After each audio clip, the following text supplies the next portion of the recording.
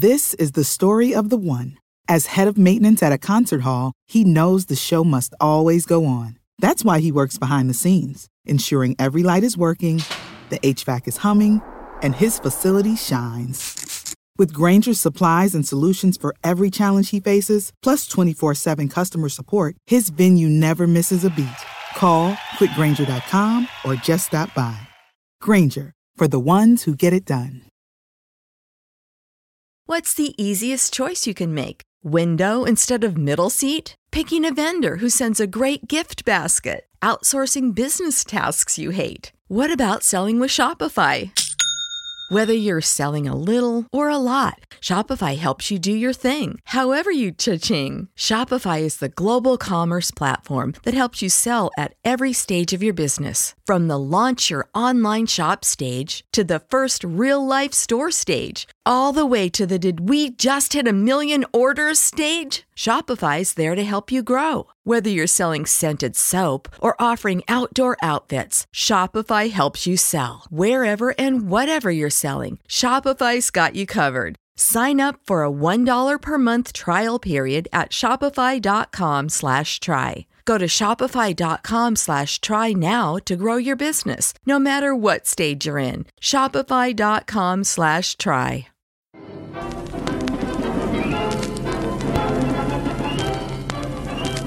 Let's go back in time to 1932 as Converse brings you historic footage of the legendary original Celtics with whom all great professional teams are compared.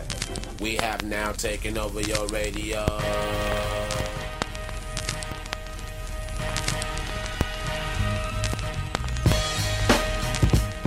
Richie Guerin is about to show you the most important step in getting past a man. It's the first one. And Oscar will inbound it.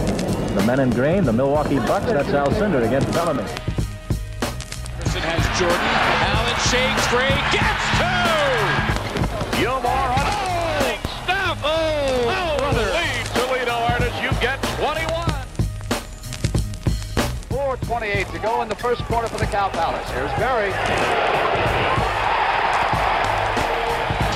Jordan. Open. Chicago with the lead. All right, and welcome back to the Over and Back Classic NBA podcast. I'm your host, Jason Mann, and with me again is Jared Dubin, the editor emeritus of Harvard Paroxysm and the host of Quo Vadimus on our HP network. Jared, welcome back to the show. Thanks for having me back once again. It's we're doing this back to back. It's very exciting. Yeah, it is. So we today are going to talk about Tracy McGrady, who is 85th all-time in win shares, 86th in win shares per 48, 22nd in box score plus minus, 29th in value over replacement player. He is a two-time All-NBA first team, 3 times on the second team, twice on the third team. Had one top 10 season of win shares per 48, although 3 seasons in win shares in total. 6 times value over replacement player in the top 10 in the league. The Bill Simmons Pyramid has him 77th out of 98, and the Slam 500 has him as 97th. He was an incredibly elite player for 4 or 5 seasons, including one really transcendent year. Obviously didn't have the longevity of some of his peers, but certainly while he was a great player, he was quite amazing. So what do you think about Tracy McGrady's top 50 case? Yeah, I think it's an outside case for sure. I think if you were doing something like a top 50 talents list, he would be significantly more likely to make it, because you saw how good at the peak of his powers he was.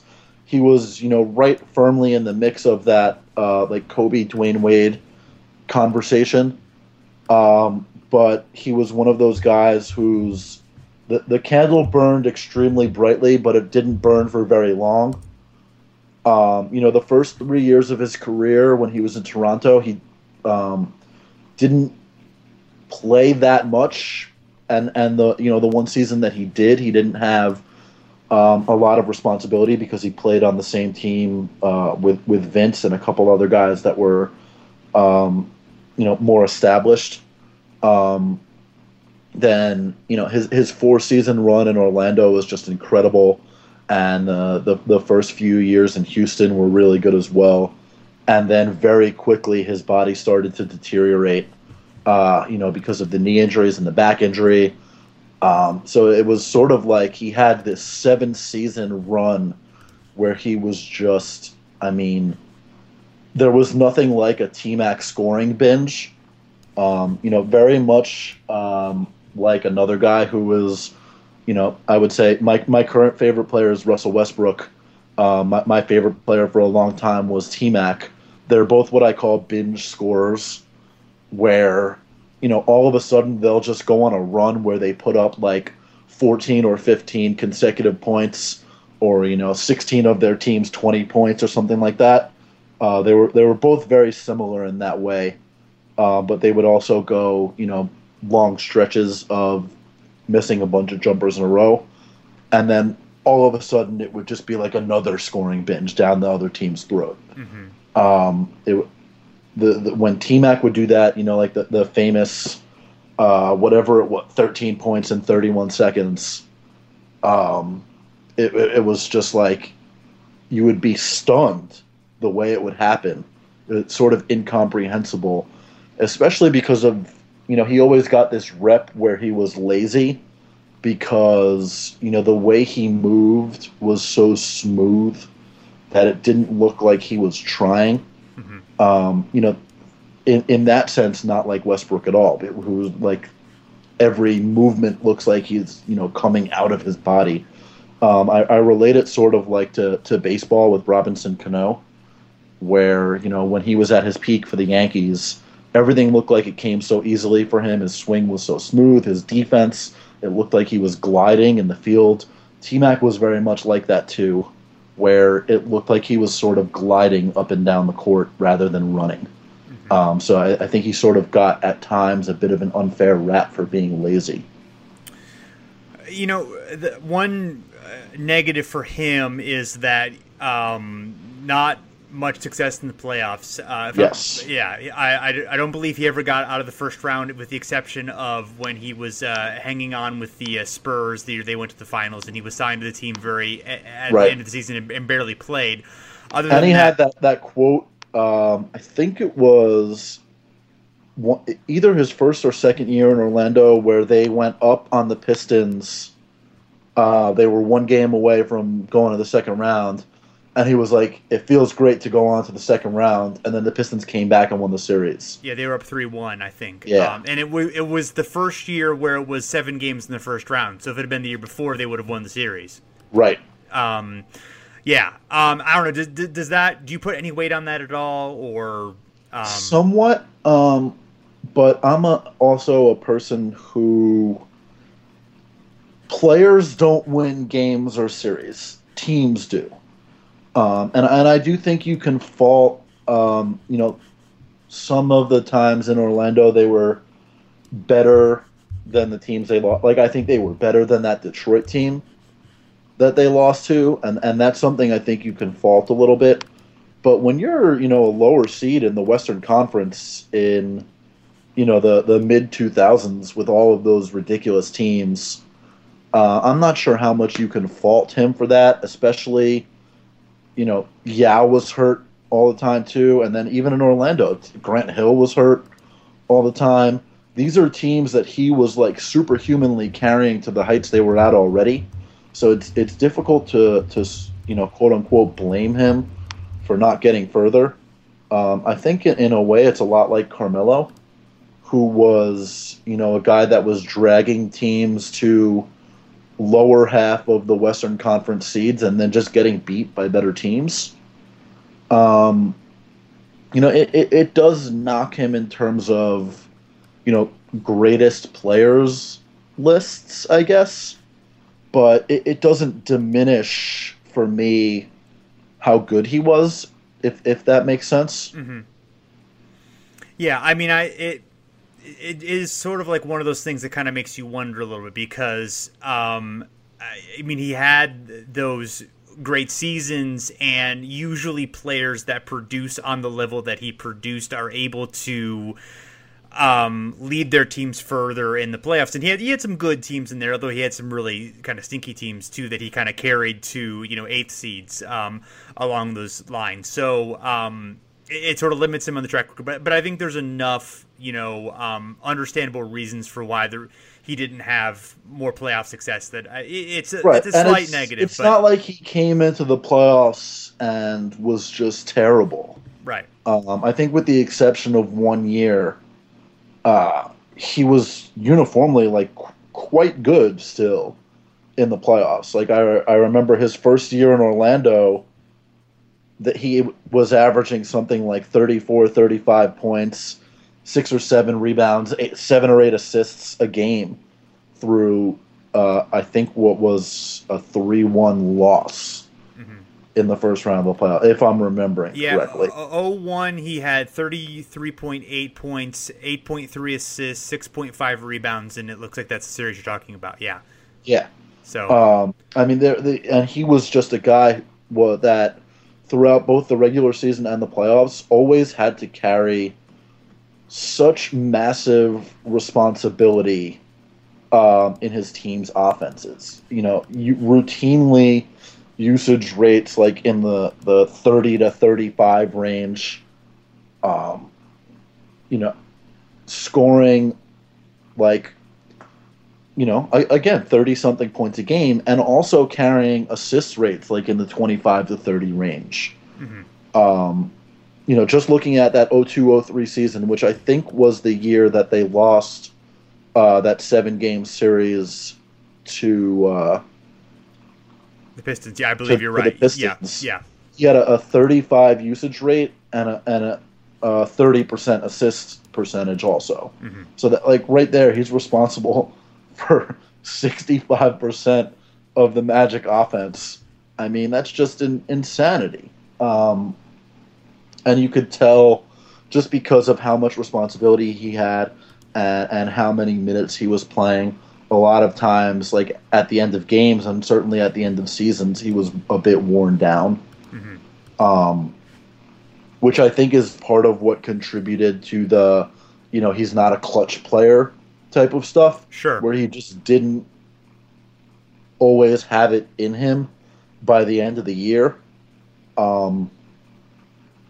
which, is certainly a thing that happened, but isn't necessarily the fairest thing to knock him for just because of how much he had to do. The one thing that I do think also played into that was where Jeff Van Gundy said, I don't remember the exact quote, but he said that Tracy was a guy that didn't tap into the full extent of his talent, didn't always, go necessarily as hard as like a guy like Kobe did, where there was so much there that you projected onto him that he didn't necessarily tap into. And I think that was particularly true for a few years stretch on defense. You look at a guy who was 6'9", moved like a point guard, and should have been able to be a guy like Scottie Pippen, where he was, just one of the best defensive players in the league at the same time that he was a great scorer and passer and things like that, and didn't necessarily do that simply because of how much he had to do on the other end. Like if it had worked out with him and Grant Hill, and he could have been like the Scottie Pippen to Grant Hill's alpha dog Jordan on offense, he could have been like an all defensive type guy like Pippen was, I think. But it just wasn't in the cards. Yeah. I was a little bit surprised is that he's actually, even though, he's sort of lacking longevity compared to some of his peers, he's 128th all time in minutes. Like he's ahead of like Bob Cousy, Kevin McHale, James Worthy, Dennis Rodman. I mean, guys who played for a long time. He's ahead of those guys. So I think he does have enough elite years, and he played long enough, and most of it as an effective player, that I think you can build a case here. I do think he is still kind of on the outside looking in, but I do think that there is maybe a stronger case than you might think before examining it. I think if you were just taking guys' peaks, I think he'd have a better shot. Mm-hmm. But you don't just have a peak in the NBA. You know, like you have a full career, and he didn't play much at the start, which, you know, right away put him sort of behind the eight ball in terms of compiling like all-time totals. And then towards the end of his career, when he should have been sort of a guy who was, you know, still contributing at not necessarily as high of a level as he did before, but someone who maybe like, I'm trying to think of an analogy. Maybe, you know, we talked about Gary Payton. Like, he contributed, you know, still contributed at a decently high level to a championship team in Miami. I think he was like 37 at that point. T-Mac never had that because injuries sort of just robbed him of that whole stretch of his career as he moved into his mid to late 30s. You know, by the time he was 31 or 32, he just couldn't play anymore. Yeah. And if he had like a second act of his career, I guess, you know, like Vince Carter is still doing, you know, the second act of his career as, you know, a pretty high caliber role player for good playoff teams. That's something that I think would elevate people's opinion of T-Mac, and certainly he had the skill set where he should have been able to do that. I think you saw that for part of a season in Detroit where he played sort of like point forward almost. You know, he tried to do it the next year in Atlanta, didn't work out all that well. But he could have been a guy that did something like that for, you know, 4 or 5 years just based on the skill set that he had. But, you know, because of his knees and his back, he couldn't do it. Yeah. So if you were going to pick between Vince Carter or McGrady, let's say they were in your for number 50, who would you put first? Would you put Carter first or would you put McGrady first? Yeah, I think you'd have to go with Vince. Not just because of the longevity, although that certainly factors in. You know, I think T-Mac's peak was probably a little bit higher, just like the 2 years that he was, you know, using like 35% of possessions and still assisting on like 30% of baskets, and was, you know, one of those years I think he shot like 39% from three. Mm-hmm. But T-Mac's peak was higher. Vince's peak was longer, and he also had, you know, the second act of his career as a high caliber role player. Again, that's still going on. You know, Vince also is the best in-game dunker of all time. Which, you know, is just sort of like a feather in his hat. It's not something that is determinative, but he also had that going for him. Yeah, I'd argue for Dominique, by the way, but you know, we'll let you. Dominique certainly. I mean, Vince. Oh my God. Yeah, they're both in the conversation. Yeah, you're hard pressed to pick between the two. Yeah. I do want to get a T-Mac story out there, though. Sure. Because I have one of those also.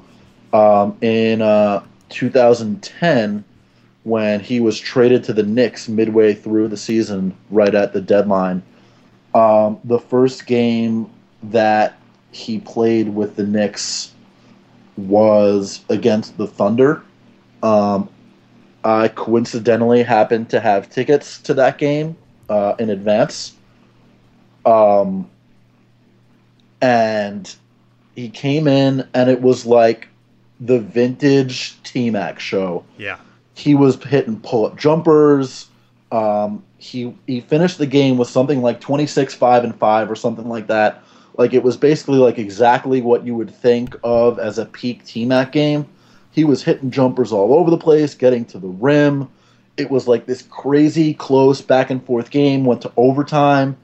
Durant hit a bank three to send the game into overtime, and then he hit another three to win the game at the buzzer in overtime. But, you know, T-Mac was just like, for one night, it was like watching him exactly like he was before. And for a guy that was my favorite player for a long time, to see him on my favorite team, to do that in Madison Square Garden, after he had basically not played for like 2 months because, him and the Rockets were having sort of a standoff.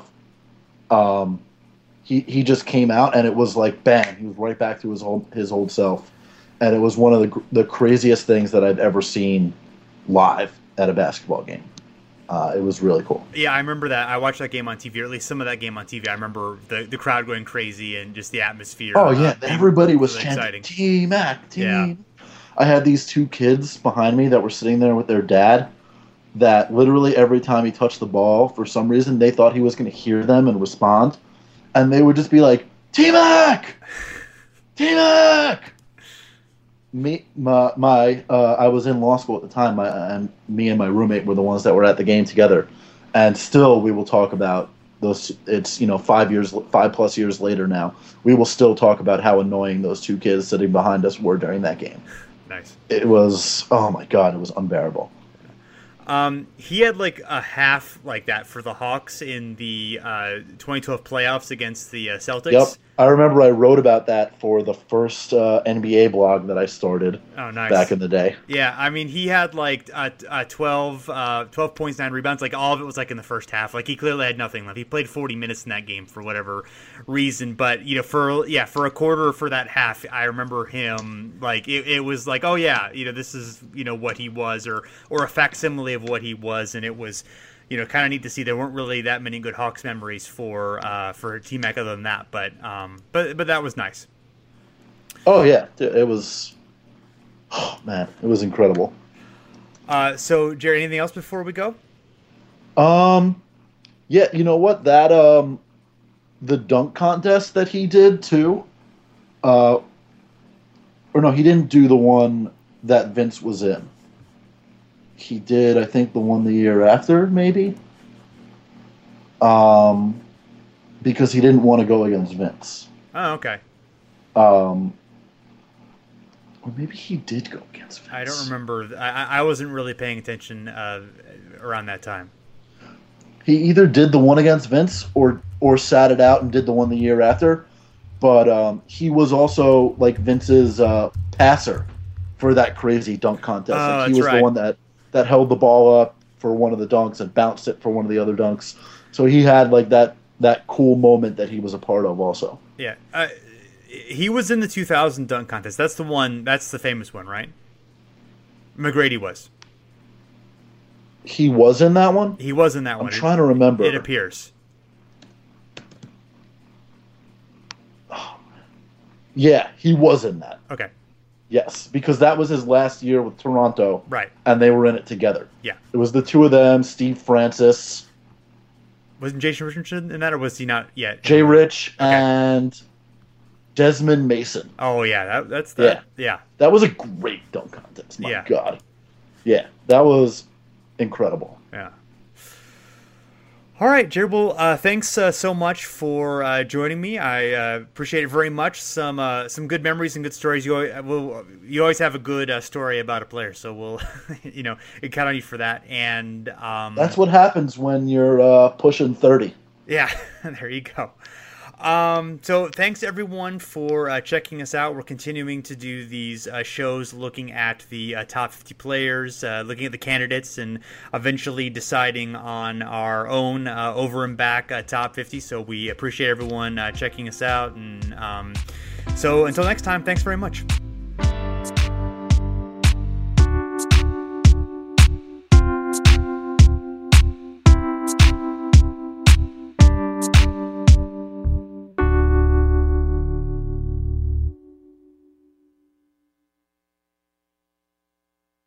This is the story of the one. As head of maintenance at a concert hall, he knows the show must always go on. That's why he works behind the scenes, ensuring every light is working, the HVAC is humming, and his facility shines. With Grainger's supplies and solutions for every challenge he faces, plus 24/7 customer support, his venue never misses a beat. Call quickgrainger.com or just stop by. Grainger, for the ones who get it done.